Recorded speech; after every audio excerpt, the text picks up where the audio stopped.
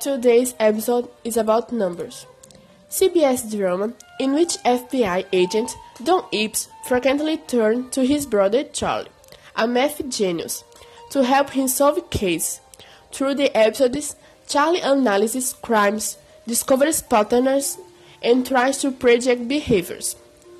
Don Ips, the head of the crime unit of the Los Angeles FBI, is used to seeing all kinds of crimes in his work, and that he's come to desensitize him a bit.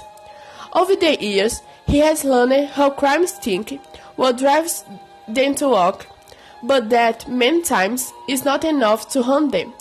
For this reason, he often reasons to his brother Charlie, a mathematical genius who knows how to use numbers to discover patterns of behavior. When Charlie begins to collaborate more actively with the FBI, the two brothers from a group that will investigate the patterns of behavior of the most wanted crimes to stop them. In this team will be Charles with the teacher Larry Flyford and his colleague Amita Ramanujan. To help him is his mathematical calculus. On the other hand, is Terry Lake, a forensic doctor for whom Don has mistake feelings.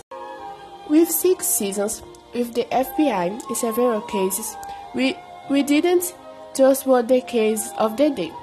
They are the main theme of each episode, yes. But what makes Numbers different from other policial and prosecutorial series that we follow is development of the characters and their background histories.